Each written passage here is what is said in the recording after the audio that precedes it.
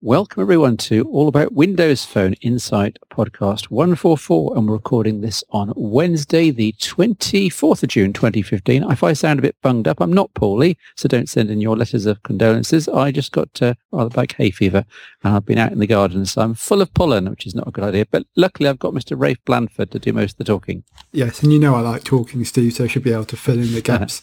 No problem. 144, one of my favourite numbers. We've got a lot to talk about this week. There's been some news of departures from Microsoft, the usual device updates, new devices to talk about, more Windows 10 mobile, and Steve's got all sorts of things around Badge and Edge and Gig Video, so he's obviously been very busy this week, and it looks like you're off to Glastonbury as well, except probably not.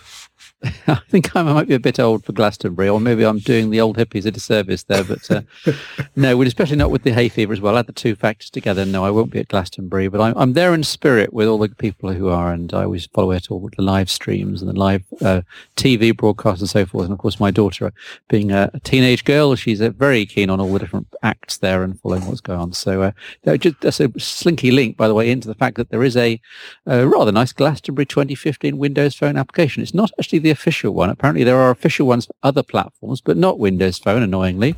But a third-party developer has stepped in with a bit of a labour of love, and it's got absolutely everything, Ray, from acts to schedules to venues to maps, and he's being kept right up to date. So at one point he was updating it twice a day, so really impressive. Glastonbury 2015. Yeah, I've had a quick look at this as well. I was really impressed by it's just the overall quality when you consider it's an indie effort, thumbs up, congratulations to the developer, and shame for the official one for not making it onto the Windows Phone platform, but who needs it when you've got a third-party app that's this good? Absolutely, and we've just thrown everybody by doing the app of the week right at the start of the podcast. So that's all for this week. Thanks for listening.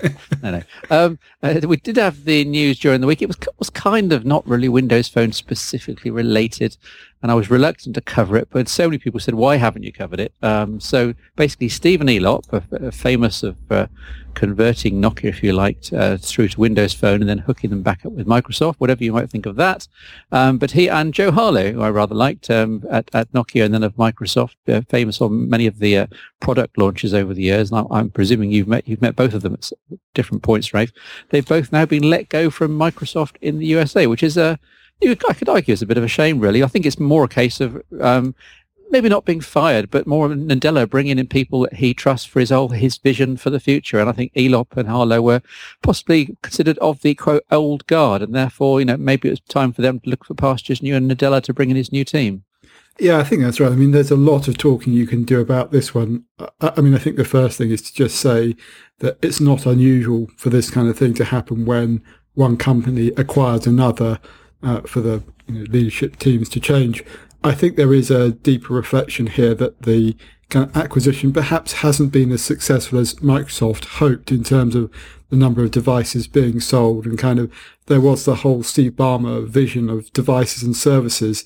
And I think under Nadella's leadership, Microsoft has sort of swung much more back towards services, and it talks about being cloud and mobile first, but that mobile component is actually agnostic in that it's not about Windows Phone, it's about whichever mobile device it happens to run on, and the reason it's mobile is because that's the predominant computing platform. At the same time, I wouldn't be too much of a Jeremiah about this and say that it means the device and Lumia is doomed. I think you're right, it's sort of a bit of a streamlining, and it's now coming under the leadership of Terry Myerson, who actually has form. He's a Windows Phone person, so I would be surprised if he was willing to take over and sort of sunset any of that device stuff. So I think any of those kind of speculations are too far-fetched. And actually, if they did do anything, the Windows Phone hardware world would basically go away, because Lumia, certainly at the moment, is the mainstay of that, something like 95% of the devices being sold, even with the efforts that Microsoft has been making with third parties. So, those kind of editorials, of which I've seen a couple and some comments on the site and on Twitter about it, I don't think are accurate. But at the same time, I don't think you can hide the fact that this is sort of the removal of the old Nokia guard. And I think it's also fair to say that Steve and Elop evoked very mixed reactions, certainly within the kind of the smartphone community and even within the business world. And there was talk about him being a Trojan horse. And I think a lot of the Europeans blame him for the demise of one of the big European tech companies. And it's sometimes worth remembering Nokia was pretty much all dominant. But, I actually think that is really a way of transferring blame away from the mismanagement that happened before he arrived. And don't get me wrong, I don't think he was perfect by any means, but in one sense, I think what he managed to do was actually a pretty impressive job. I think Andrew Orlowski has written an editorial about this on the Register, which you referred to in our news story on this, and it's well worth a read. Some of the interesting points that you've just been making, but also you look at the way Ring BlackBerry has gone away or Palm went away in the past. Nokia's situation is far from unique, and blaming one individual from it, I think, is a mistake. I had the good fortune to meet Steve and Elop on a couple of occasions, and actually Joe Harlow was someone I interviewed on a couple of occasions, and very dedicated with Nokia, and actually provided leadership in the devices team through what was a very difficult period, that transition from Symbian to Windows Phone. And whichever way it was going to go, there was, I think, an inevitability about Symbian coming to the end of its life, and there will always be the what ifs and what could have beens. But getting those devices out, particularly that first Lumia 800 in a little under 9 months, was incredibly impressive. And actually then being able to diversify the devices and suddenly take Windows Phone from what was in danger of becoming a moribund platform to something that had a great range of devices and has found a certain amount of success in the low end of the market. The latest numbers have Windows Phone at 8% according to Canalys, and if you look at some other numbers, it's sort of 10%. In Italy, it's in France, high as 15%. That's actually pretty impressive numbers, given that it came from pretty much nowhere. But of course, people are always going to compare it to the heights of Symbian, where Nokia was all dominant. But I think that's a misconception or misdirection. At the same time, I think absolutely, Stephen Elop and Joe Harlow were in charge during a period where the company got sold off, or the device and services division got sold off to Microsoft, and where the growth in sales stalled to a certain extent, and certainly wasn't able to effectively compete with Apple or Google in the way that many people would have expected Nokia, and to a certain extent Microsoft, to do. But I don't know what you think, but I think actually a certain amount of plaudits is deserved for actually, as far as they have got, and actually getting through that transition period, which could have been a lot more traumatic. And there's certainly, they can't be held responsible. There are a lot of other people involved. I think there's a lot of bad blood on all sides. We talked about this a little bit in the past, with sort of Symbian and MeeGo fighting each other internally.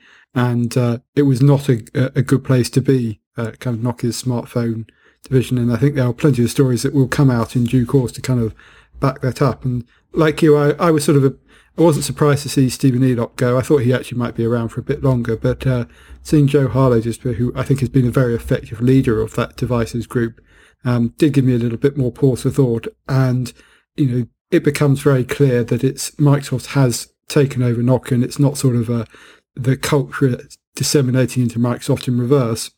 Certainly at the leadership level, it remains to be seen whether kind of the design and the kind of the ethos of the device group from Nokia continues within Microsoft. And certainly the imaging teams, that appears to have been the case. We've seen plenty of developments that said that has continued, but how much that will apply to kind of the wider way we talk about devices is yet to be seen. Yeah. Tempting though is to go off into the what if scenarios, because we could probably chat about that for 2 hours. I think maybe we'll leave that for a special at some point. Let's just look ahead to the future. I was at a pub meet last night, and the question came, well, given that Elop's gone and Harlow's gone and Nadella's not that keen on devices and he didn't want to buy Nokia in the first place, surely that means the end of Windows Phone hardware. Well, technically, yes, I would say yes, because it's going to be Windows 10 mobile hardware, which is kind of splitting hairs. But my point is that now, since we had this whole thing of Nokia going Windows Phone, and Windows Phone was in its infancy, we've now got the whole Windows 8 fiasco, and Windows 8 now going to be rolled into all singing, all dancing Windows 10, which will bring Windows 7 on board, bring Windows Phone 8.x on board, and it's much more of a vision than was 2 or 3 years ago. And I think now that Microsoft would be crazy to abandon the mobile hardware arm, because just as with the success of the Surface tablets, I know you've got one of those tablet stroke laptops, there really is a vision now for producing the hardware and the software at every level, at every form factor. And if they suddenly decide to not do the phones, then they're basically missing a trick. Yes, they'll have services on Android and iOS, but they're just like Google, perhaps with the Nexus program. Microsoft needs a Lumia, flagship, and a Lumia budget flagship, and a Lumia sort of budget models, things to show the way. This is how our Windows 10 vision can be rolled out through all price points, through all form factors. Yeah, I think that's a really important point, that you can talk about it as an armchair CEO, the kind of theoretics of trying to do it just to software and services kind of vision of the world. But I think the element that you get from doing hardware has really been proved in the tablet in the Surface line. And I think in some ways the mobile phone and the smartphone is even more true of that, because of it's not necessarily the complexity of the hardware, but being able to take the most advantage of it. And we actually see that with some of the enhancements that Nokia was able to do that were Lumia specific, and that's since been taken on by Microsoft. And actually the same is true of the Surface line. You kind of get the best possible implementation of the device because it's sort of more joined up. They know everything's going to work. And I think, Apple's model shows the effectiveness of that vertical integration. I think Microsoft's issue is that it's also trying to have hardware partners, and quite how that's going to work out, remains to be seen. There is something that's uncomfortable about it. And, if I was going to sort of try and play the alternative view to what you were saying, Steve, is, why do they need to do it? Can't they just do services on top of Android and iOS? But as you say, I think that actually it misses something. And, in the wider context, the understanding that they get from that broader picture, I think is going to be really important. And, particularly as Windows 10 comes along, there very much is that vision for the future, and mobile is very much, at the heart of that. And, I think it's important for the future of Microsoft as a company.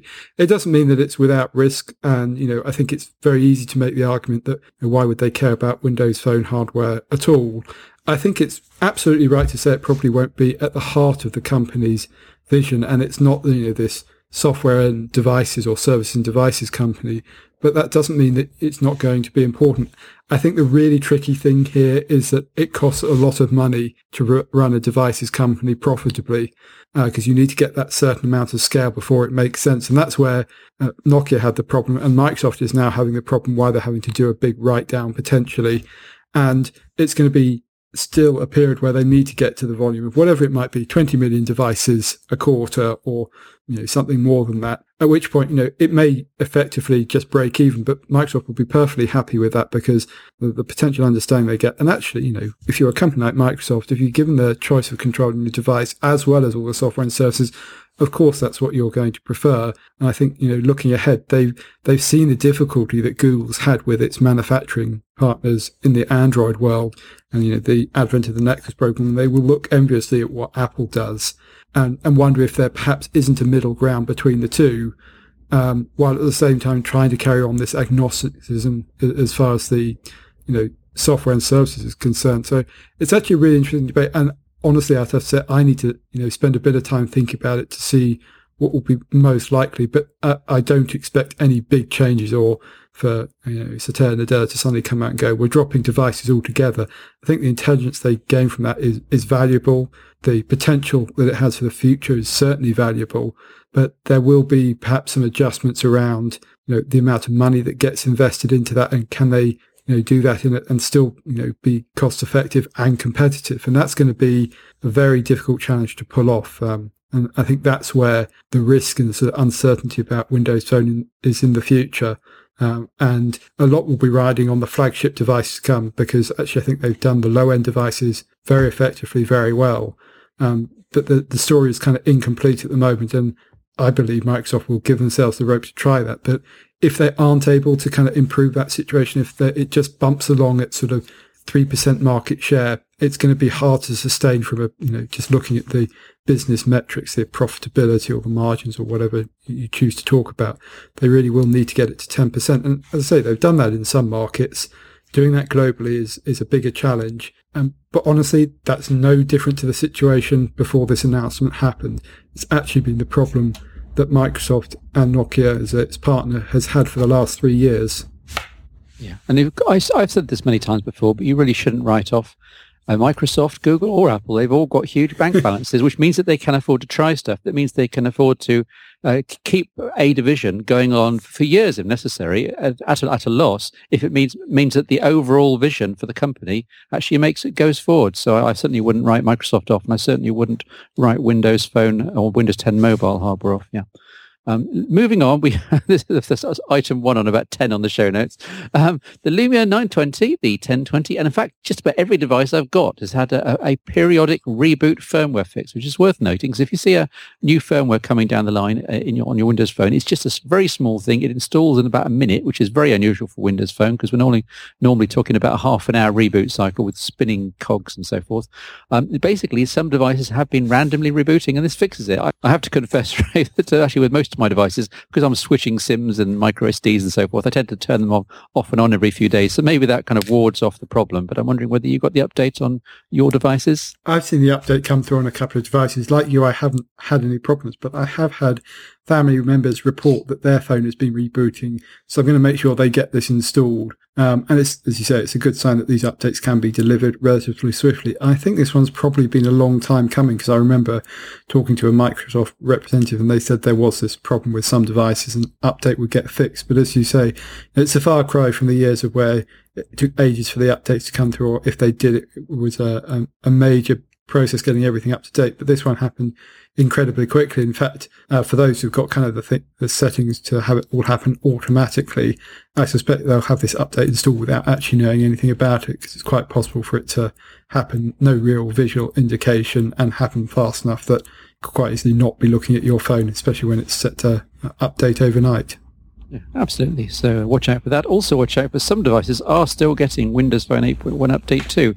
I'm kind of testing all my devices once a day, just hoping that the Microsoft are going to think, oh heck, it's got all the Bluetooth fixes, it's got all the wipe my phone fixes. Let's just roll it out to the entire Windows Phone world. And obviously that it's more complicated than that, but I am watching out for that. And I would expect a few more devices to get that, other than the 735 and the 830 before July's out, certainly. And then, of course, Windows 10 Mobile won't be here till about September-ish. So there's certainly time for them to roll out that update 8.2. So watch out for that. In Japan, a couple of new Windows 10 mobile phones have been announced. Now, we're kind of in this silly season, Rafe, where people are announcing new phones that will be available when Windows 10 mobile ships. But of course, we know for a fact it's 3 months out. Therefore, these literally are just, you can make up any old stuff and put up a Photoshop render of something, say, here's our new phone. And we won't actually know anything about it or how well it works until the time. And of course, being Japan, I'm gathering we're talking about hardware which is not actually going to be sold anywhere else in the world, because there are sort of unique frequency things to do with the Japan networks. Yeah, it was just interesting, this one, that Windows Phone devices were going to apparently be made available on some of the Japanese networks, or Docomo, which, as far as I'm aware, doesn't have much provision for Windows Phone devices at the moment. This was actually a company I saw in Barcelona earlier in the year, and one of the devices they showed off then was actually one of the nicer ones that I saw at the show. I think I talked about it on an earlier podcast. These ones look like it's actually a very similar design, kind of an all-metal back, and actually relatively competitively priced at sort of £100 and £150. Fairly standard in terms of the hardware. It just talks about the quad-core CPU and sort of a 1700 milliamp hour battery, so nothing big surprise there. Then the second one has got a slightly bigger battery, and then they're 3G and LTE compliant, which again for the price point actually is pretty interesting. I suspect there will be variants of these devices available for other markets. Freetel, when I talked to them, were actually looking for distribution partners, and for particularly in Europe, but also the US. And I wouldn't be surprised if, like some of the other devices we've seen from these smaller manufacturers, get picked up by an operator or sign a distribution deal with a supermarket or equivalent of a car phone warehouse somewhere, just because, they're going to be quite competitively priced. And as I said, I was actually quite impressed by the devices when I saw them. They just had a little bit more design effort put into them, and it looked like they'd also been quite careful to tune the software. So the specifications on these are relatively limited. But as you say, it's kind of silly season. We're going to see a lot of these announcements, kind of Windows 10 mobile device or Windows 10 mobile ready devices. I would expect the kind of pattern of that to accelerate as we get nearer to September and October. And obviously, Microsoft will be announcing its own devices in due course as well. And there has been some talk about LG and various other larger manufacturers also getting into it. And I think, given that it's a big new version of Windows, I think it's quite likely we'll see some of those tier 1 and tier 2 manufacturers announce their own devices. I think probably the thing we'll do, Steve, is pick out the ones we think are a little bit more interesting, particularly from the smaller players, bring them to people's attention either on the site or on the podcast. But, I guess I've got a bit of a soft spot for Japanese phone design, really going back to when Fujitsu, Mitsubishi and a whole bunch of other companies were producing various wild and wacky form factors for the Japanese market in terms of the Symbian Foma phones.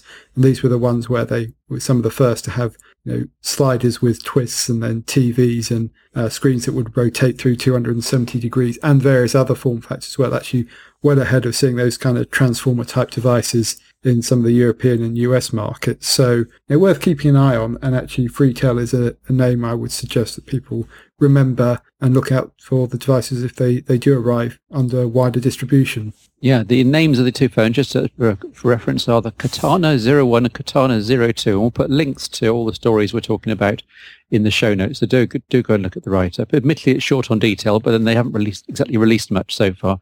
I suspect maybe they haven't even worked out which processor they're using. Yeah, it's probably a Snapdragon 400, the same as in some of the sort of mid to low-end Lumias. So we'll watch out for that. The state of readiness. Now, this was an article I wrote looking at Windows 10 Mobile for mid-June 2015. And my contention was that this build marked the point where you could actually just about start to use Windows 10 Mobile, despite it being 3 months out, as a day-to-day phone. Now, maybe I was being slightly optimistic. There are still a few issues, and for example, in apps stuck in the store, which has been rather annoying me. But in terms of checking email, social networks, running third-party applications, taking photos even, sharing photos, all of that just basically seems to work now. And the responsiveness in build 10136 seems to be much, much better. I did a 3,000-word write-up, which I would recommend you read. I've been adding bits to that as I go, specifically especially to do with the maps, Windows Maps. I've been looking at the offline background download, something which you couldn't do under Windows Phone 8.1, which is quite impressive. And there's lots of extra options in many other applications that just weren't there in the previous version of the platform. So it does seem to be maturing. It does seem to be getting there. It's relatively bug-free for the early state. I would still class it as kind of late alpha, early beta.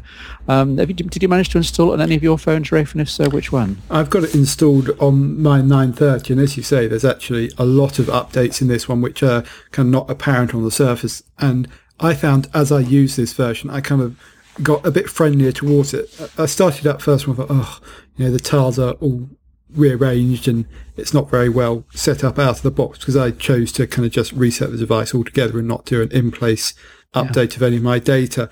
But then I started taking a bit of effort to set things up, and things like the new Outlook email app, which actually has some significant improvements in it, as well as things like Word and Excel, which we talked about in previous versions. And then there's things like Microsoft Edge or the Spartan browser as it is. Maybe we'll talk a bit more about that in a minute. And I suddenly went, actually, this is pretty good. There's some really nice stuff in here.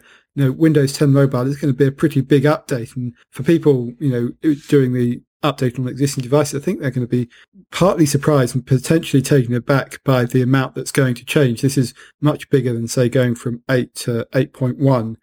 The thing I'd say about using it as your day-to-day device, there are too many things where the UI is a bit glitchy that just sort of puts me off.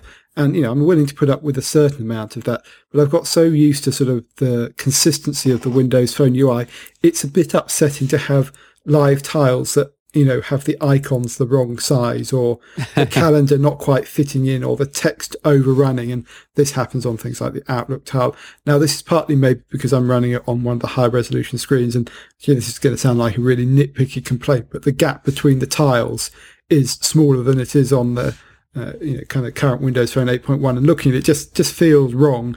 And I suspect if I was using this full time, I would start to get used to kind of the different look and feel. And it's things like some of the notification icons along the top look skinnier would be the way I'd describe them. Actually, they're just kind of smaller or lines, and then things like the notifications.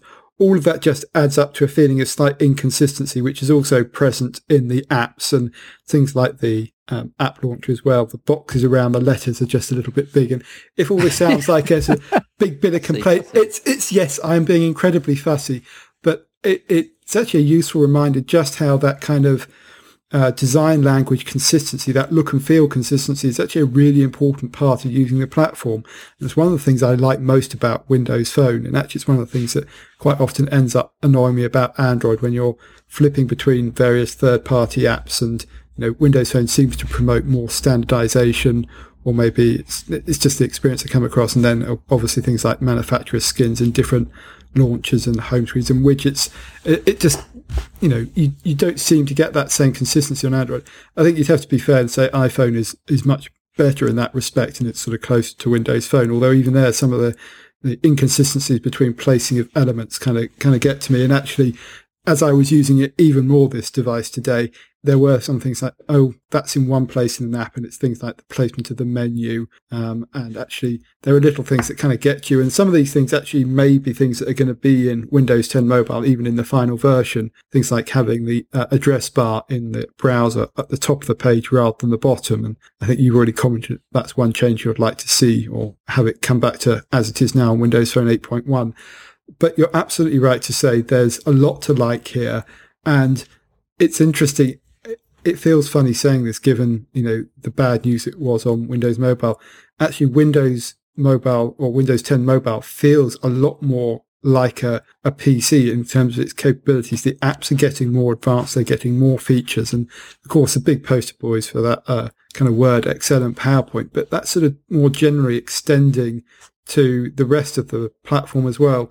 And there's two reasons for that. It's partly because we are getting more, and there's more options, there's more features in some of these apps that are being updated. But at the same time, desktop Windows in the form of Windows 10, I think, is also getting closer to mobile. And so it feels more consistent overall. And it's something we've kept hammering on about in the last few podcasts. Windows 10 holds a lot of promise.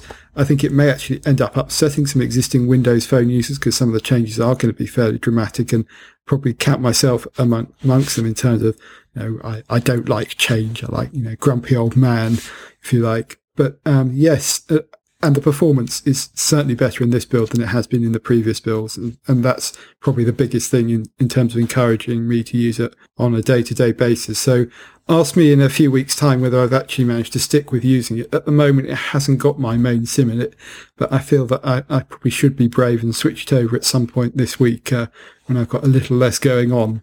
Yeah. One of the observations I've made is that, you mentioned there that Windows 10 Mobile is the application's kind of acting like they are doing a PC. You're looking at Outlook, Calendar, Outlook, Mail, Word, Excel and PowerPoint and so forth. But there are other applications as well, which are desktop class. In fact, they are the same universal desktop apps, because that will be appearing in Windows 10. That's part of Microsoft's vision. The same apps you'll be using on your Surface 3 tablets. But my observation would be one facet of that is that it moves away from the small screen, the phone-sized phone, the man in the streets devices. I would argue that Windows 10 Mobile and the way it's shaping up in terms of apps and interface and icons and controls and tiles, they naturally suit the larger screen phones. And I'm looking at things like the 640 XL, things like the 1320, the 1520. Even the 930 is kind of, and the 5-inch screen phones are kind of on the borderline. And I hate to think how Windows 10 Mobile is going to end up looking on the 530 and the 630 and so forth. I'm guessing that one of the last-minute changes Microsoft's going to have to do is to scale down just some of their ambitions for the budget phones, so as to not to overwhelm the norm mob in the street, both physically in terms of the screen usage, and also with the ambitions and the amount of complexity in the apps. Yeah, it's an interesting one, that, because I think the larger screen devices have sometimes been criticised in the Windows Phone UI for sort of feeling a bit Spartan, or a bit sort of, there's not enough going on. And you certainly compare it to some things like the Samsung Galaxy Note. And, you can level the same criticism in some ways at the iPhone 6 Plus, although Apple has actually been adding in additional things there. And actually, so did Microsoft. They kind of had these dual panels on the 1520 in some apps. What we're seeing with Windows 10 Mobile is those becoming more important and kind of more prevalent and more obvious. And you're right, it does make me wonder about the low-end devices.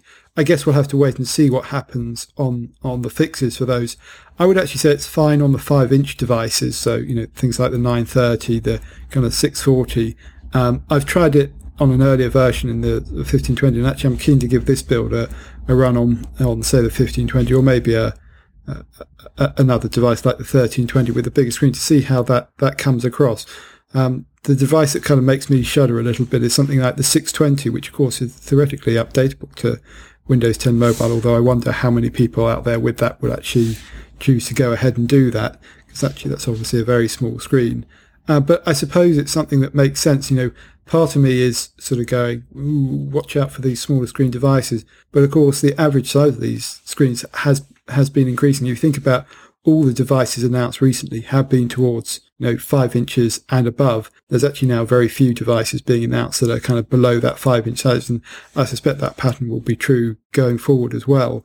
And so, Steve, would you say it makes more sense to kind of tune for those bigger devices, because that's the way the industry is going, even if it does mean leaving behind some of the older devices in terms of having the best possible experience or usability?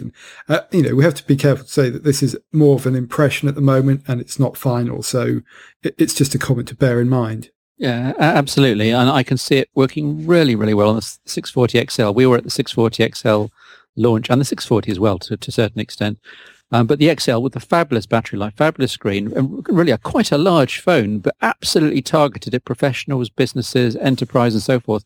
And that is a core part of Microsoft's target market. And I can see it just selling in massive numbers there because of the relatively low cost and the sheer amount of functionality you're getting with Windows 10 Mobile and the full version of Office and Office 365, et cetera, et cetera. You mentioned the budget phones there and your worries. And yeah, there are an awful lot of Lumia 520s that were sold, Rafe. And that's, is that a 4-inch screen and fairly lowly processor, and I do wonder quite how that Microsoft will pitch Windows 10 Mobile. Obviously, at some point, a prompt will appear on those guys' screens saying Windows 10 Mobile is available, but I do wonder whether there'll be some kind of caveat like that you may wish to upgrade. It will involve these pros, but there are also these slight caveats. You will lose X, Y, and Z, this is really optimized for larger screens. Only proceed if you want to. Yeah, I think that's right. And to the point about enterprise, yes, that's where the success has been. But I think also this idea that smartphones are becoming more capable and doing more, there's an expectation the screen size has increased, that there's a greater amount of functionality. And I would say this is a good example of the way the smartphone market moves periodically, and platforms, and particularly also, I guess you'd extend that to design language and UIs, tend to be fixed around the point at which they're launched, and they're designed around a certain set of circumstances and user behavior. And it's exactly what was kind of so damaging for Symbian, that legacy of debt, if you like, towards the original specifications made it very hard to update. And we saw something similar with Android when it had its big update to things like 4.4, and actually the same with iOS 8 in terms of kind of the design language. In a way, I think we're seeing that in miniature for the first set of Windows Phone design languages now sort of becoming or shifting a little bit more towards the desktop, because that's the expectation of where the market is now. And it's not just enterprise users. You could actually see it in things like video. That's been one of the big pushes for these larger screen devices, but also just the sheer amount that people are expecting to do. And particularly when you think about it as kind of your only computing device, and then that ability to potentially be a kind of controlling hub for a lot more things. Yeah, it makes a lot of sense to me. I am inevitably somewhat cautious just because I think it's quite a brave thing to do. But Microsoft are not going to sort of capture new parts of the market by just, sitting still and following the status quo. If anything, that's the lesson you should draw from the last few years. And so trying to be a bit of a first mover here, I think makes a lot of sense. And in the same way, we're seeing it kind of with Apple when they're looking at the changes they're making in iOS 9 towards the tablet to move that more towards computing with things like split screen and some of those other multitasking features. I wonder if Microsoft is maybe, thinking a bit ahead of the rest of the market here, in that we will see, a subtle shift from smartphones being actually relatively simple and around a sort of set of functionality that emphasizes them as kind of mobile communication devices. And I've always made that distinction between smart and phone, and Symbian was about phone and then they became smartphones. And now actually it's sort of moving a bit beyond what's that next generation. As I say, it's a bit of a tenuous point, but it's certainly one that's made me think, having used this Windows 10 Mobile Insiders build on and off now for quite a while, there's actually, I think, more of a shift happening in the kind of underpinnings of the way the platform is thought about, and obviously the implication it has for design, for functionality, than I originally thought there would be. And so it's going to be the most significant update to Windows Phone since it launched. And that everything using universal apps, that idea of commonality of handover between different devices, be it desktop, tablet, and mobile, becomes a lot more apparent, and it's something that has been talked about for a while. This will be the first kind of implementation of it from the Microsoft point of view. Plenty of other people have tried it, but there's something there that I find it really quite intriguing, and it does whet my appetite for when the final release is coming, and obviously when the device is tuned specifically to Windows 10 Mobile come along as well. Yeah, absolutely, and I agree with all that. Just to explain to people that this podcast is going long, rather, because we're planning. We may just take a week off next week, so we're going to try and give you your value for money this week. We're already at just coming up to 40 minutes, Ray. We'll carry on to about 50. A few more stories to cover. And my Microsoft band, I'm still quite pleased with. It's still doing great service here, monitoring my number of steps, calories burned, and most importantly, the sleep. I think the sleep tracking is one of the most intriguing parts of all. There has been an update, a firmware update for it this week, and every other site just reported the fact that there'd been an update and there was no real changes other than bug fixes. But I've got a theory, and I wrote the theory up in my story, which we'll link to in the show notes.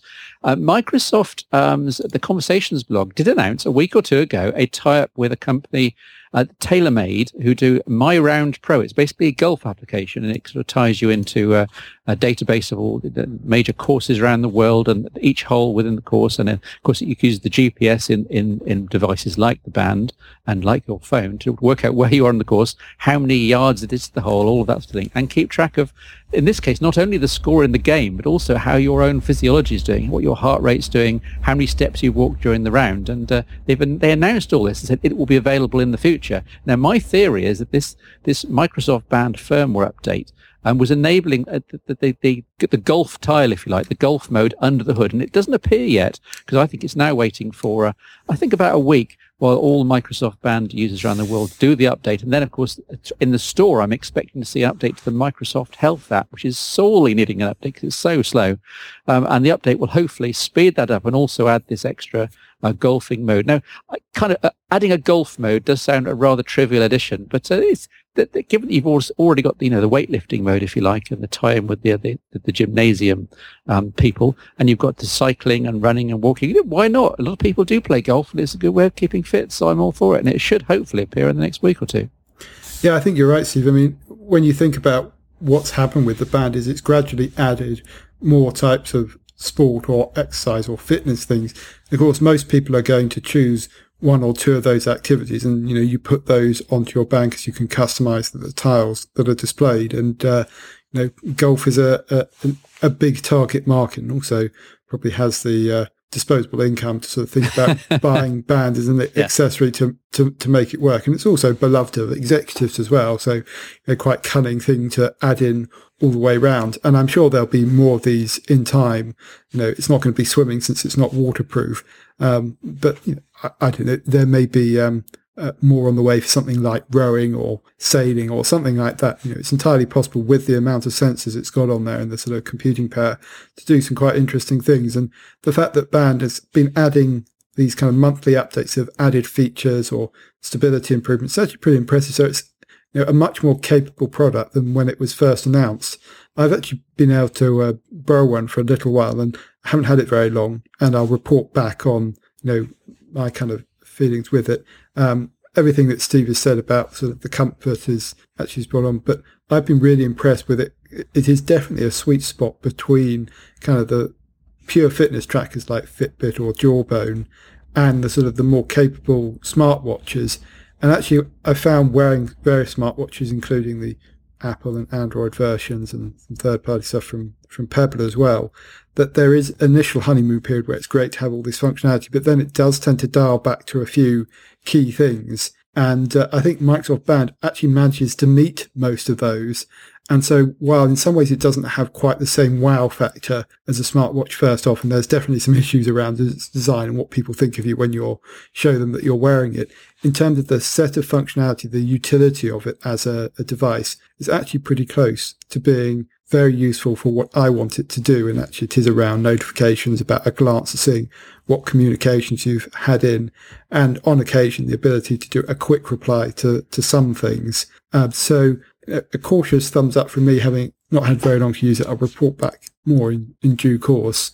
But yes, great to see these updates. And Steve says Microsoft Health definitely needs an update because the performance is pretty appalling, to the extent that it's sort of the amount of time it takes to sync can be very annoying, which is a shame because actually the value you get from that, particularly if you go and look at the kind of the web version of it as well, is pretty good. It's one of the better ones I've seen in terms of the information you can get out from these fitness trackers. But that's probably enough on band, and we'll talk about it more in a future episode, Steve.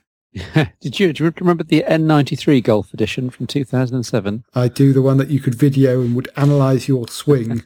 I think I've still got one tucked away in a box somewhere. There we are. That sounded the death knell for the N93. And every time a company announces a golf edition of anything, I think, oh my goodness. But in this case, maybe it actually does make sense. So let's keep an open mind. No, I did do a quick feature just linking to a very, very interesting article. It's a very long article. It's truly Stevian and Rafean in length.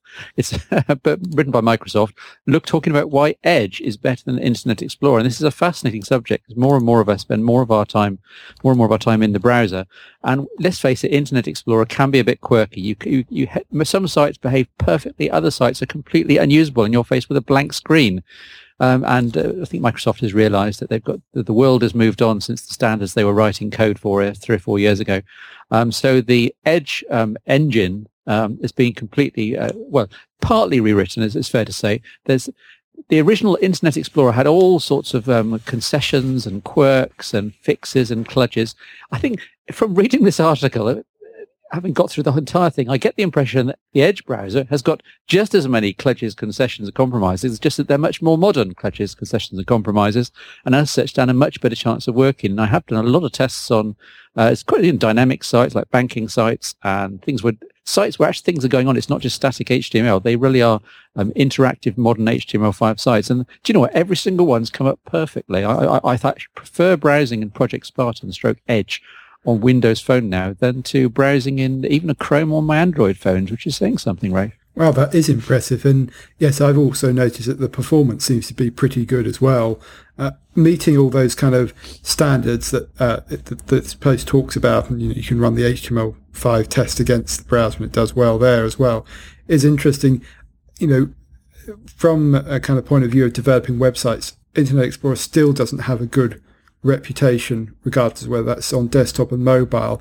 In the most recent version, things are getting better, but Spartan does seem to be a leap ahead again. And I think conceptually, what Microsoft has essentially said is, we'll try and get parity with Chrome and to a lesser extent Firefox and Safari in terms of the standards that we're going to support, and we'll make our browser behave like that. As you say, there are still kludges and fixes involved, but there is an attitudinal shift in the support for standards. But to be fair to the Internet Explorer team, that's been present for a long time. They've just had so much kind of legacy debt from Internet Explorer as it was by kind of effectively branching off with Edge, which is what they've chosen to do. And Project Spartan is kind of the first implementation we're seeing of that in terms of something you can try out.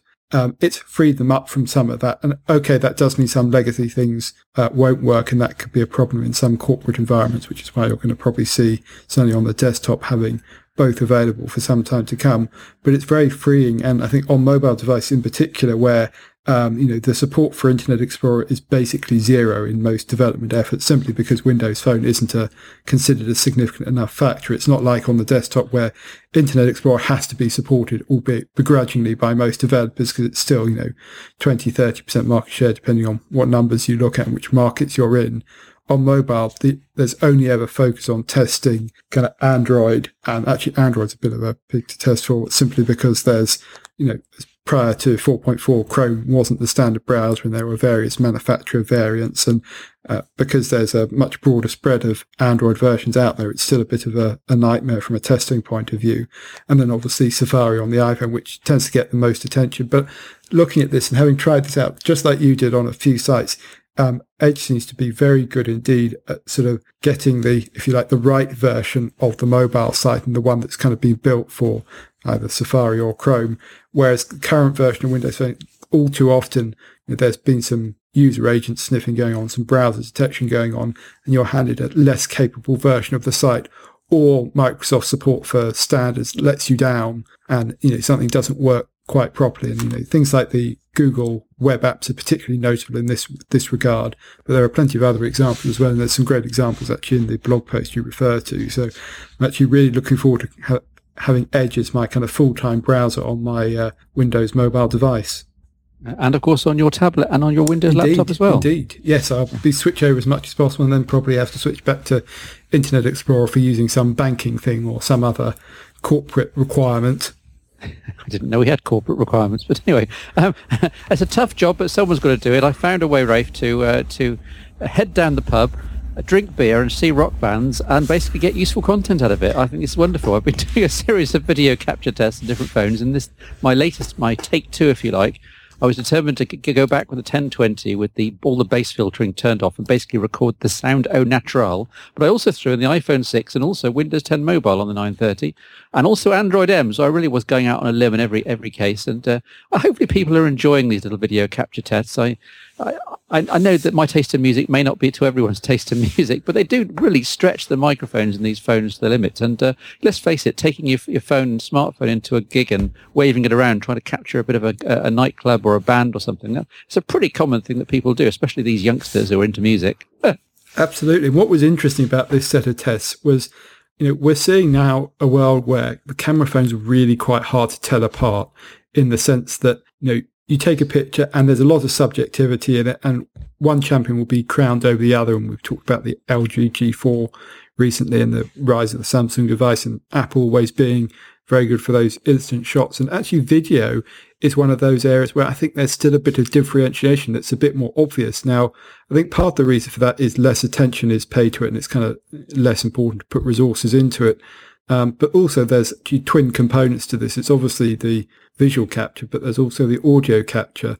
And I think Microsoft, thanks to kind of the Nokia investments in this space, is still a long way ahead in audio in particular. And when you're watching video, that's a really important part of kind of bringing you into the experience. And I think this was very much evident in your scores, Steve. It was noticeable that the ones with the kind of the advanced microphones did better than something like the Nexus 5 or even the iPhone 6, although the 930 perhaps wasn't taking full advantage of those pure audio capture. But also it was on the visual side as well, to a certain extent, that there were, the Nokia or the Lumia devices had an advantage. And I think, again, I'd argue this is because Nokia and now Microsoft has put more investments into this space. And the gig is perhaps the perfect way to test this, because it's probably the nastiest possible environment you could put video capture in, because it's stressing both the audio and the video because of the low light and the varying lights, and plenty of sound to pick up. And honestly, some of the results you got, every time I watch this and seeing the results of things like optical image stabilization, but also those higher quality microphones, really blows me away. What's you're capable of capturing from a camera phone. And certainly going back a few years, the video is the area that's come forward most. I think it has the biggest leap in terms of looking at what it was and what it is now in the last few years. Whereas, it's kind of interesting that the 1020 and the 808 before it, which are now getting a bit long in the teeth, they're old devices, but they're still quite near the top end of what's possible for camera phones to produce. And actually they're still right at the top here for video as well. Particularly the 808, but the 930 gets pretty close. And the fact you are running a kind of a beta version of a platform on the 930 makes me wonder. I suspect that wasn't fully tuned for all its imaging stuff, because there's basically bits of the software stack missing. The fact it was still able to come out on top was pretty impressive.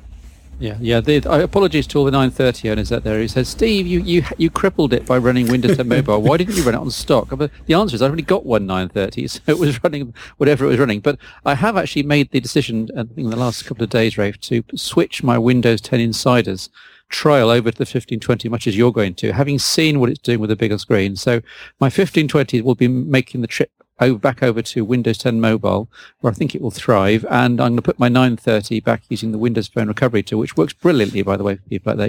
It really is, apart from sitting watching spinning gears for an hour, go make a cup of tea, it actually does work brilliantly in terms of just changing complete operating system versions, then just restoring from the appropriate backup. So my 930 will be going back to stock, and the very next gig, which hopefully will be in a couple of weeks, I will use the 930 with all 4 surround sound, Dolby Digital, HAAC microphone. Don't worry, they'll all be hooked up, working, and I'll be running the stock software. So hopefully the 930 will stand a chance of even winning in my next foray down the pub, Rafe. So it sounds like an excuse to me. You're running Windows 10 Mobile, just an excuse to go back and go to another gig. But that seems a perfectly reasonable thing to do, and look forward to seeing the results of that. And actually, it's going to be quite interesting just from the point of view of seeing what effect running this insider software does have on kind of the capability of these devices, because we certainly suspect that there's an impact on kind of that last bit of tuning, which again, on these edge cases is going to be really important. But yeah, I think a really helpful reminder that video performance is one of those areas which does stand out. And of course, if you're taking significant amounts of video,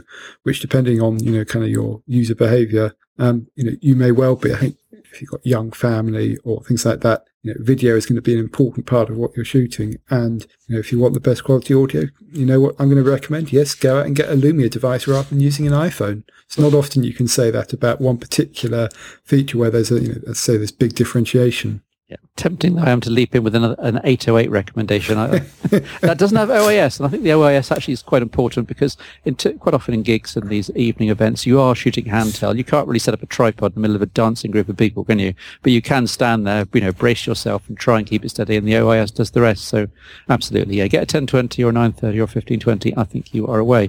Just one final comment before we finish. Talking about software being hooked up. People mentioned there that the 930s, all the microphones were are not properly hooked up under Windows 10 Mobile. I absolutely agree. I don't think all the software stack is there. Another facet of that is that my backup 1020, that's also on Windows 10 Mobile, and the default Windows 10 Mobile camera app takes appalling photographs on the Nokia 1020's brilliant hardware camera. How is this possible? And it's just that they haven't joined all the dots yet, Rafe. I think we've got 2 or 3 months yet of improvements to the imaging, to the video, to every aspect of the OS. And I will continue to report on that because I think where the 1020 owners in particular, where they jump to next and when they upgrade and which camera app is the recommended, I think that might be a very interesting feature for the coming weeks. It will be. And as we probably should emphasize, there's actually a lot of development effort still left in Windows 10 Mobile. There's been some talk on the web of sort of Microsoft switching developers over. That's not really a surprise. It's something they said would happen before. At the same time, I think it's taking shape in terms of we're not going to see vast, big difference in functionality, but it's kind of this polishing process where some of those UI niggles I was talking about and making sure devices are sort of fully integrated and it's not just kind of running the stock version. I mean, it's the equivalent, I guess, to the PC world of making sure all your drivers are optimized and aligned for all the various bits of hardware out there. And certainly the latest indication seems to be Windows 10 Mobile will be looking at maybe an October launch. It's kind of interesting that that's going to start aligning with when we traditionally see the new versions of iOS and Android first appear. I guess that's all around the kind of the getting devices ready for that all-important fourth quarter, which tends to be biggest sales of the year, and then Q1 heading into the Chinese New Year and those kind of events as well. But yes, we'll be reporting back on all of that. As Steve said, we've had kind of an extended podcast this week. We may have a pause next week, but we'll certainly be back the week after that. And as ever, thank you very much for listening, and I'll hand back to Steve for the final goodbye. Yes, I'm intending to head down the pub for another... No. There are no more live music events scheduled for another week or so. But next week I will be taking a few days off, I think, and enjoying a bit of the UK countryside and trying not to think too much about Windows phones the entire week. In the meantime, I will say goodbye as well. And thanks for listening. And we will catch you in the next one. Bye for now.